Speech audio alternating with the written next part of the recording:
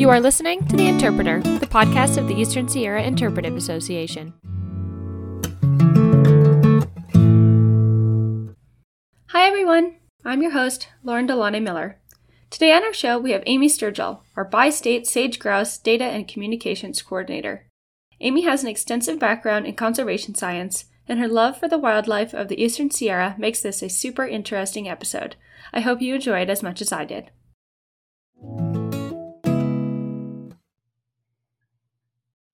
Hi, Amy. Thanks so much for sitting down with us today. Thanks for having me. It's great to be here. Well, as always, I like to start with a little bit of background, and I'm curious about where you're from and how you ended up in the Eastern Sierra. Well, I'm from the Central Valley in California, but I haven't lived there in a really long time. I've been in Bishop, I guess, since 2013, so this feels like home. And I guess I originally came here for a job, but luckily, I guess all the other things that I love were here as well. So it's really been a place that's been hard to leave. Yeah, I bet. And so I know that you're currently working as the bi-state sage-grouse data and communications coordinator, which is a bit of a mouthful. And I'd love to hear a little bit of an overview on that position. There's a few things to break down in there, but I guess we could start maybe with the data and communications coordinator part of it. So I am the bi-state sage-grouse data and communications coordinator, and it is a mouthful. The position was established in 2018, and basically it was intended to facilitate this ongoing collaborative conservation effort that's aimed at protecting sage-grouse populations in our area. And the position is really multifaceted, but basically my job is to bring people together to work across land ownership boundaries and to make sure that conservation actions are being implemented that benefit sage-grouse and the habitat they depend upon. So funding from my position comes from a number of different stakeholders, which include federal, state, and nonprofit partners. And then that funding is funneled to ESIA, who supports my position as a hosting entity.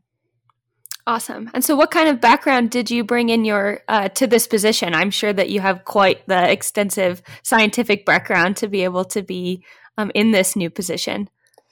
Yeah, I've been working in wildlife biology in some capacity for about 15 years now. And I've worked with several different species, including desert tortoise, bighorn sheep, and now sage-grouse. And obviously these three species are very different. But one thing they have in common is that they're all kind of iconic species of the ecosystem they inhabit. You know, they kind of really represent the essence of a place. For me, when I think of the Mojave, I think of this ancient, enduring desert tortoise. And when I think of the Sierra, I think of the bighorn and their ruggedness and their adaptation to that epic environment. And the same is true for sage-grouse. You know, they're kind of this beacon of the sagebrush sea that spreads across the West. And so I guess my background really has been working with these species in these places that they really belong. So it's kind of been a good fit in transitioning into this position. That is really cool. And I imagine that a lot of people listening maybe have heard of a sage-grouse before, but it's possible that a lot of them haven't seen one. Could you describe what they're like? I know that we went out and were able to see them through the spotting scope just a couple of weeks ago, but I'd like to hear more about what the sage-grouse is, what it looks like, what its behavior is like, what makes them so interesting. They are really interesting birds. They're related to pheasants, turkeys, partridges. They're in the Phasianidae family. They're pretty big birds. I think females are around 2.5 to 3.5 pounds, and males are about double that size. And they live in the sagebrush ecosystem, which is the largest interconnected habitat type in the U.S. So they're found in 11 Western states and 2 Canadian provinces. And one thing that's really unique about sage-grouse is that sagebrush is a staple of their diet, which is interesting because sagebrush is actually toxic to most wildlife. You know, sagebrush has that like pungent smell because it contains this chemical that acts as a defense for the plant. But there are some animals like sage-grouse who have unique digestive systems which allow them to separate the toxins from the leaves. So in the winter, sage-grouse subsist almost entirely on sagebrush. And during the spring and summer months, they augment their diet with flowers and fruits and insects and things like that. But Another really interesting thing about sage grouse, and Lauren, you got to witness this a little bit when we went out together, is their mating rituals. So in the spring, sage grouse gather on what are known as leks, and males do this really elaborate display to attract females to reproduce. So I guess to the listeners, if you haven't witnessed this, I really encourage you to get out and try to view a lek sometime, or at least look it up online. There's some cool videos because it's quite the display of nature. Yeah, I definitely never seen anything like that with the males with their big white chests puffing out. And yeah, they're really fascinating birds. Okay. Yeah, and so we've covered the job part of your job and the sage grouse part of your title. And so now I want to talk a little bit about the bi-state. Where's the bi-state area? Yeah, it's not really a common term that we use over here on the east side, but in the conservation world, what we call the bi-state is the area that's kind of situated on the California-Nevada border on the east side of the Sierra. So it extends from Carson City, Nevada up in the north down to Bishop, California in the south. And in total, this area contains about 1.9 million acres of sage grouse habitat. And the sage grouse that are found here are geographically isolated and genetically distinct. They were once connected to other sage grouse populations across the west through this corridor through the north, but over time, development and loss of habitat has isolated this population for long enough now that there's enough genetic diversity enough genetic difference to be considered a distinct population segment.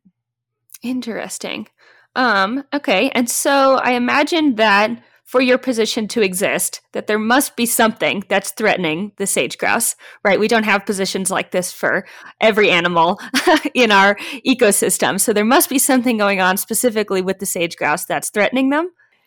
Yeah, there are a number of things, because sage grouse populations here in the bi-state are small and isolated, they really are more susceptible to threats and potential population declines.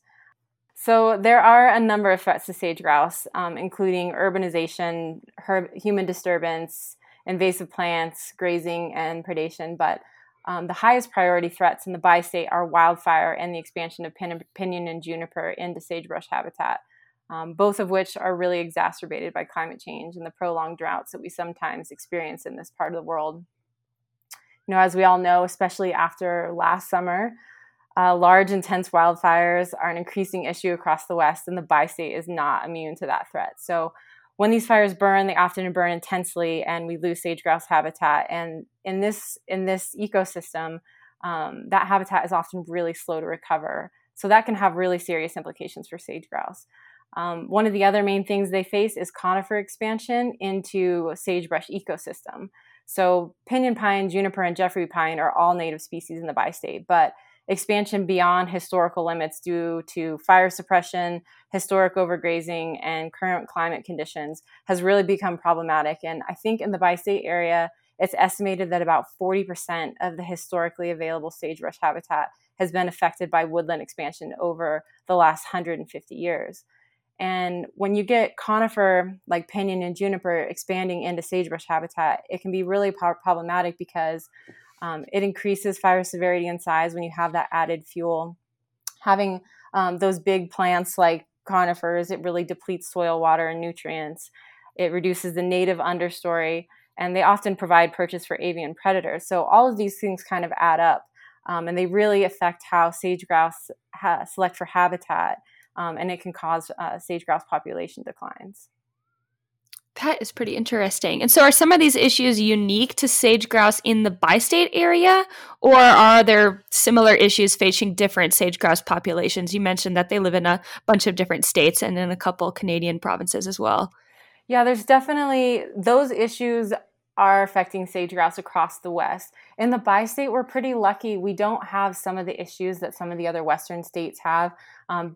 It is dry here, but it's not quite as dry as, say, like some of the Great Basin ranges in Nevada.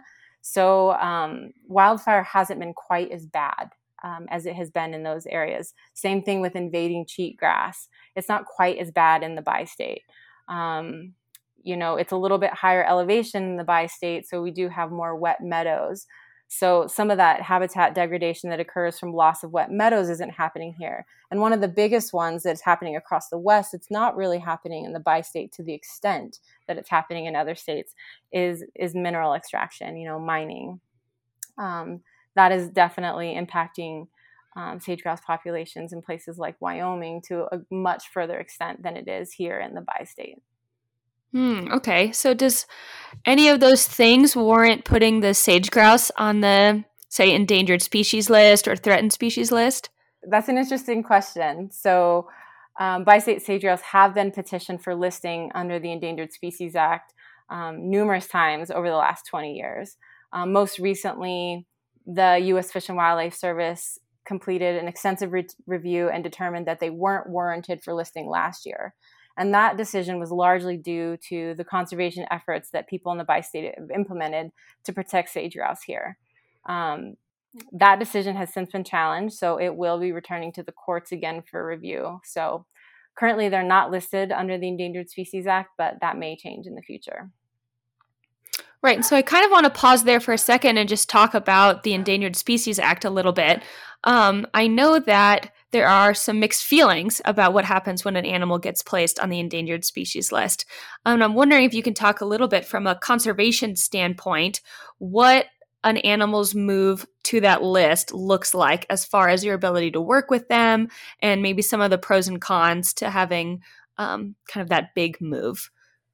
Yeah, so it is interesting from a conservation perspective because the Endangered Species Act is an incredible tool, right? The ability to protect species in this way, to write this legislation, to make sure that, we're going to do everything we can to protect species is great.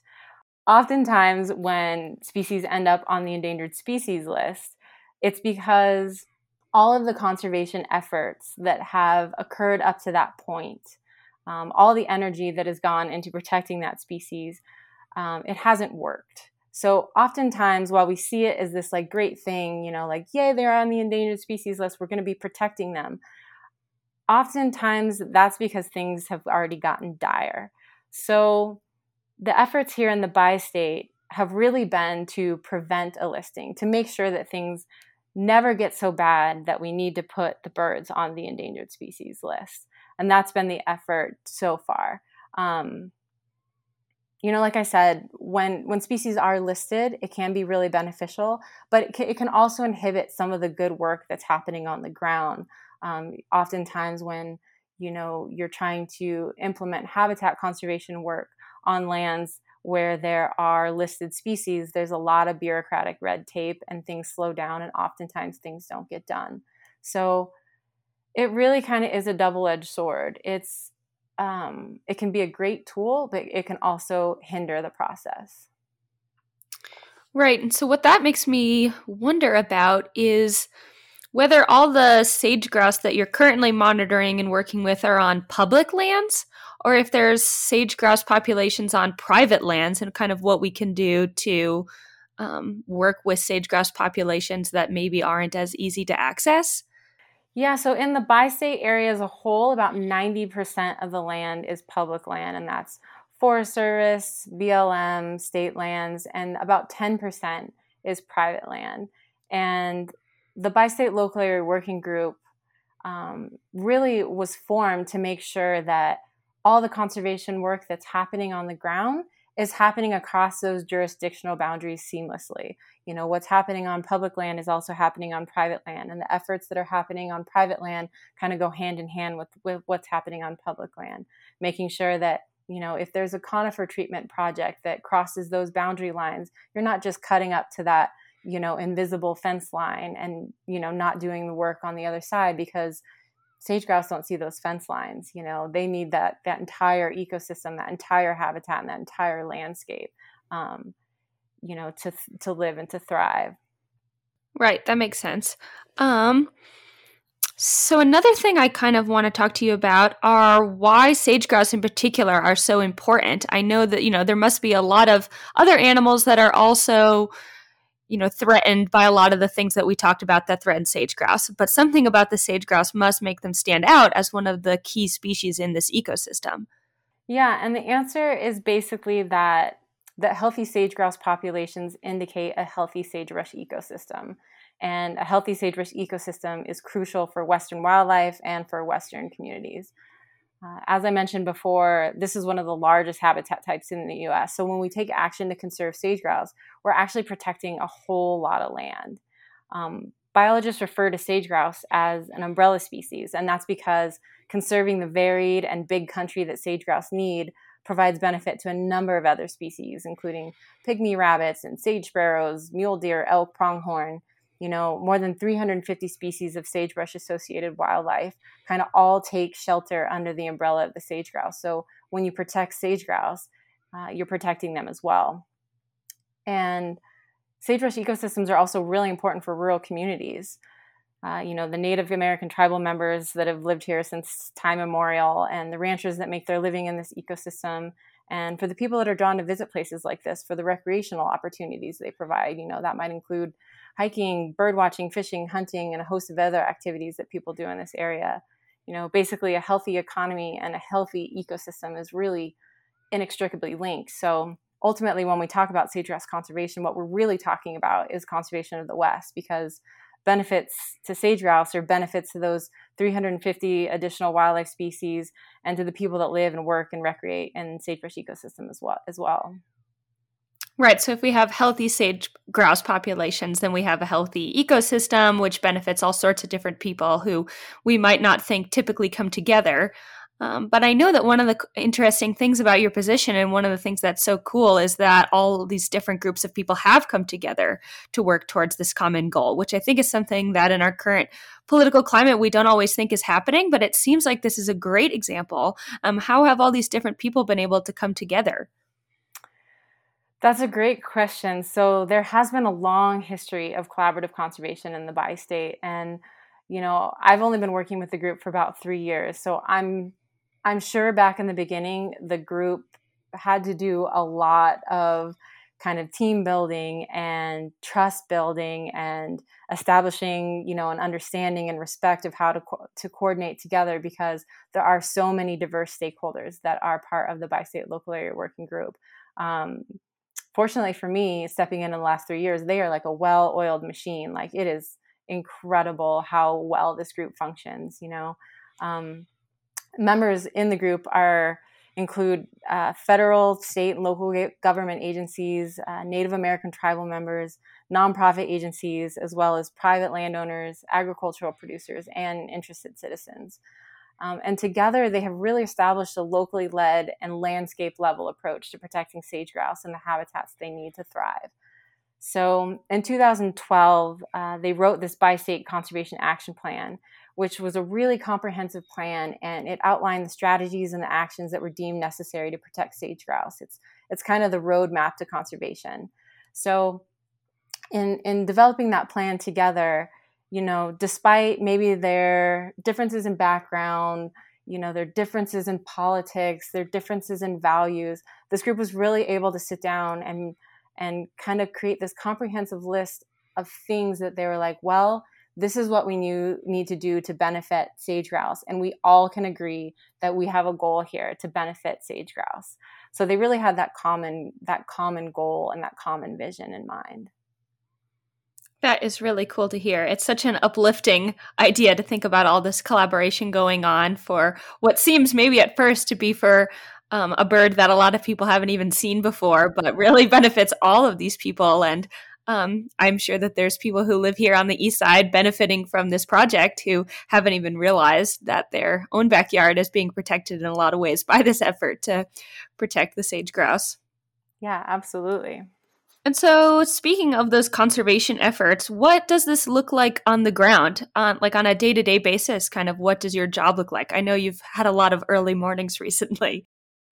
Yeah, this spring, we've been getting out and actually monitoring the bird, which is always a really fun time for me. It's a chance to get out and actually see the species that you work with, to see the habitat that they live in, which I think is really, really important.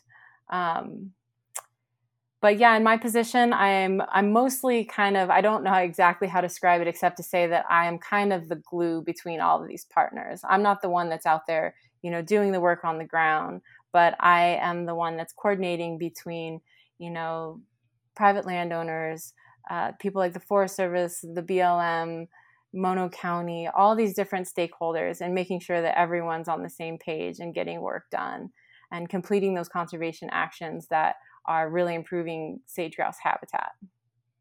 Awesome. So when you have a field of people going out to monitor these sage grouse, what are they looking for? Kind of what are the specifics of that monitoring, and why is this the time of year when that's most important?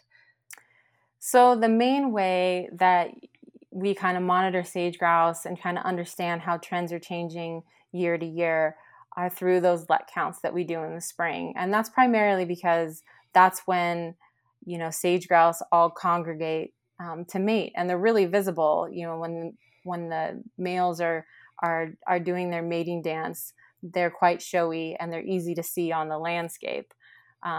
So when we go out at sunrise and count the sage grouse for around an hour and try to get a total number of how many males and how many females you see out there. And then typically you take that peak day and you can compare it to peak days from previous years, and you kind of understand how populations are doing that year and how they're trending over time. And so where are some of the most popular leks? I'm sure that some of our listeners maybe have been to some of these spots without even realizing that they were in prime sage grouse mating territory.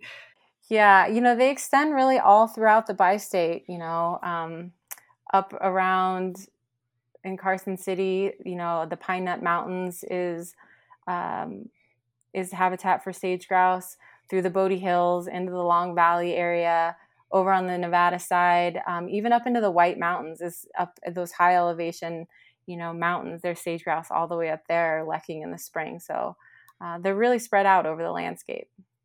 So we know that this has been a pretty dry winter here in the Eastern Sierra. Do you imagine that that's going to have a big impact on this year's sage grouse? We do. As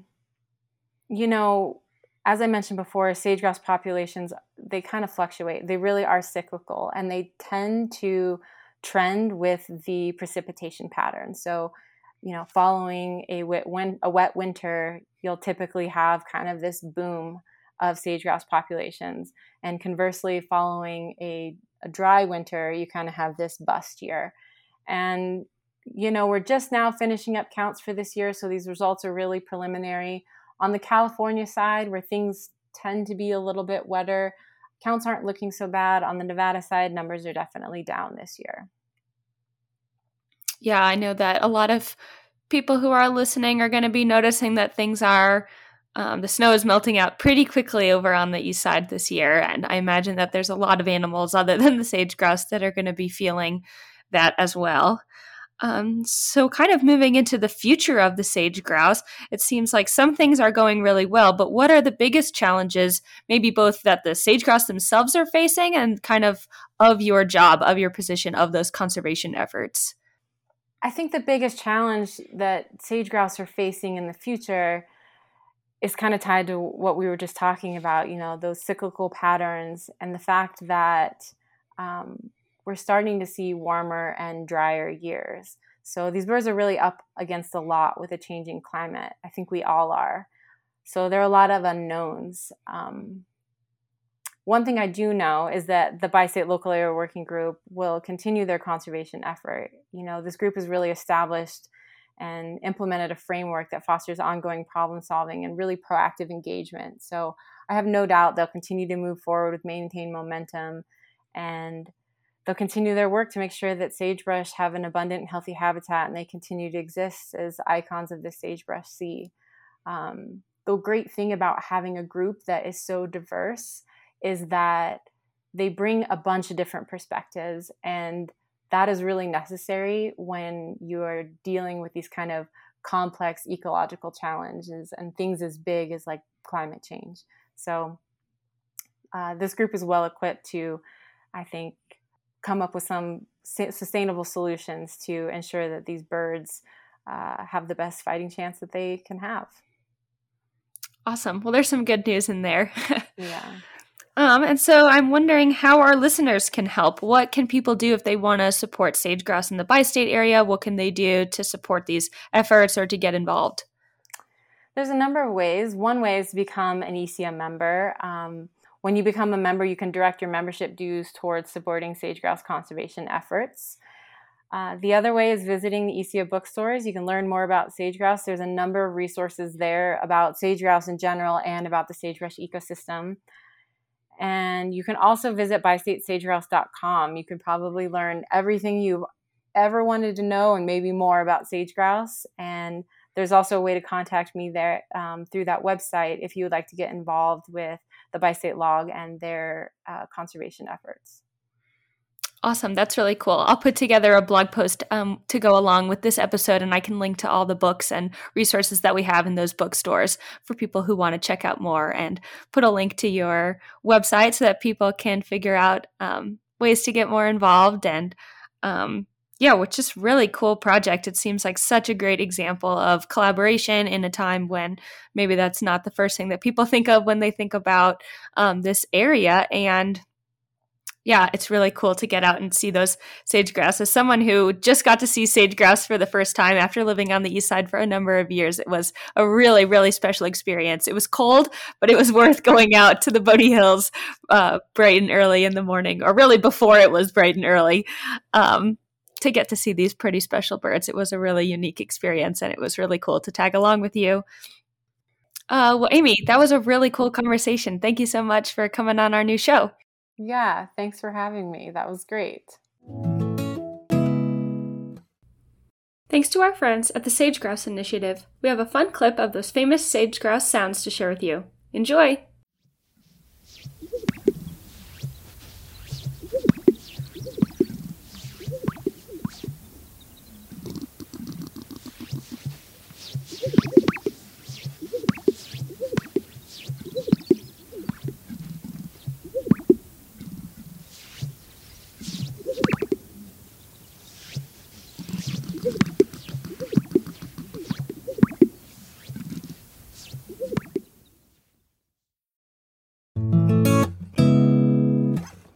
Huge thanks to Amy Sturgill for coming on our show today. You can read more about her work at bystatesagegrouse.com. This podcast is a production of the Eastern Sierra Interpretive Association, partnering with the Forest Service to protect the Sierra Nevada for over 50 years. To learn more about our organization and to support programs like this podcast through annual memberships, visit sierraforever.org. Until next time, I'm Lauren DeLaunay Miller.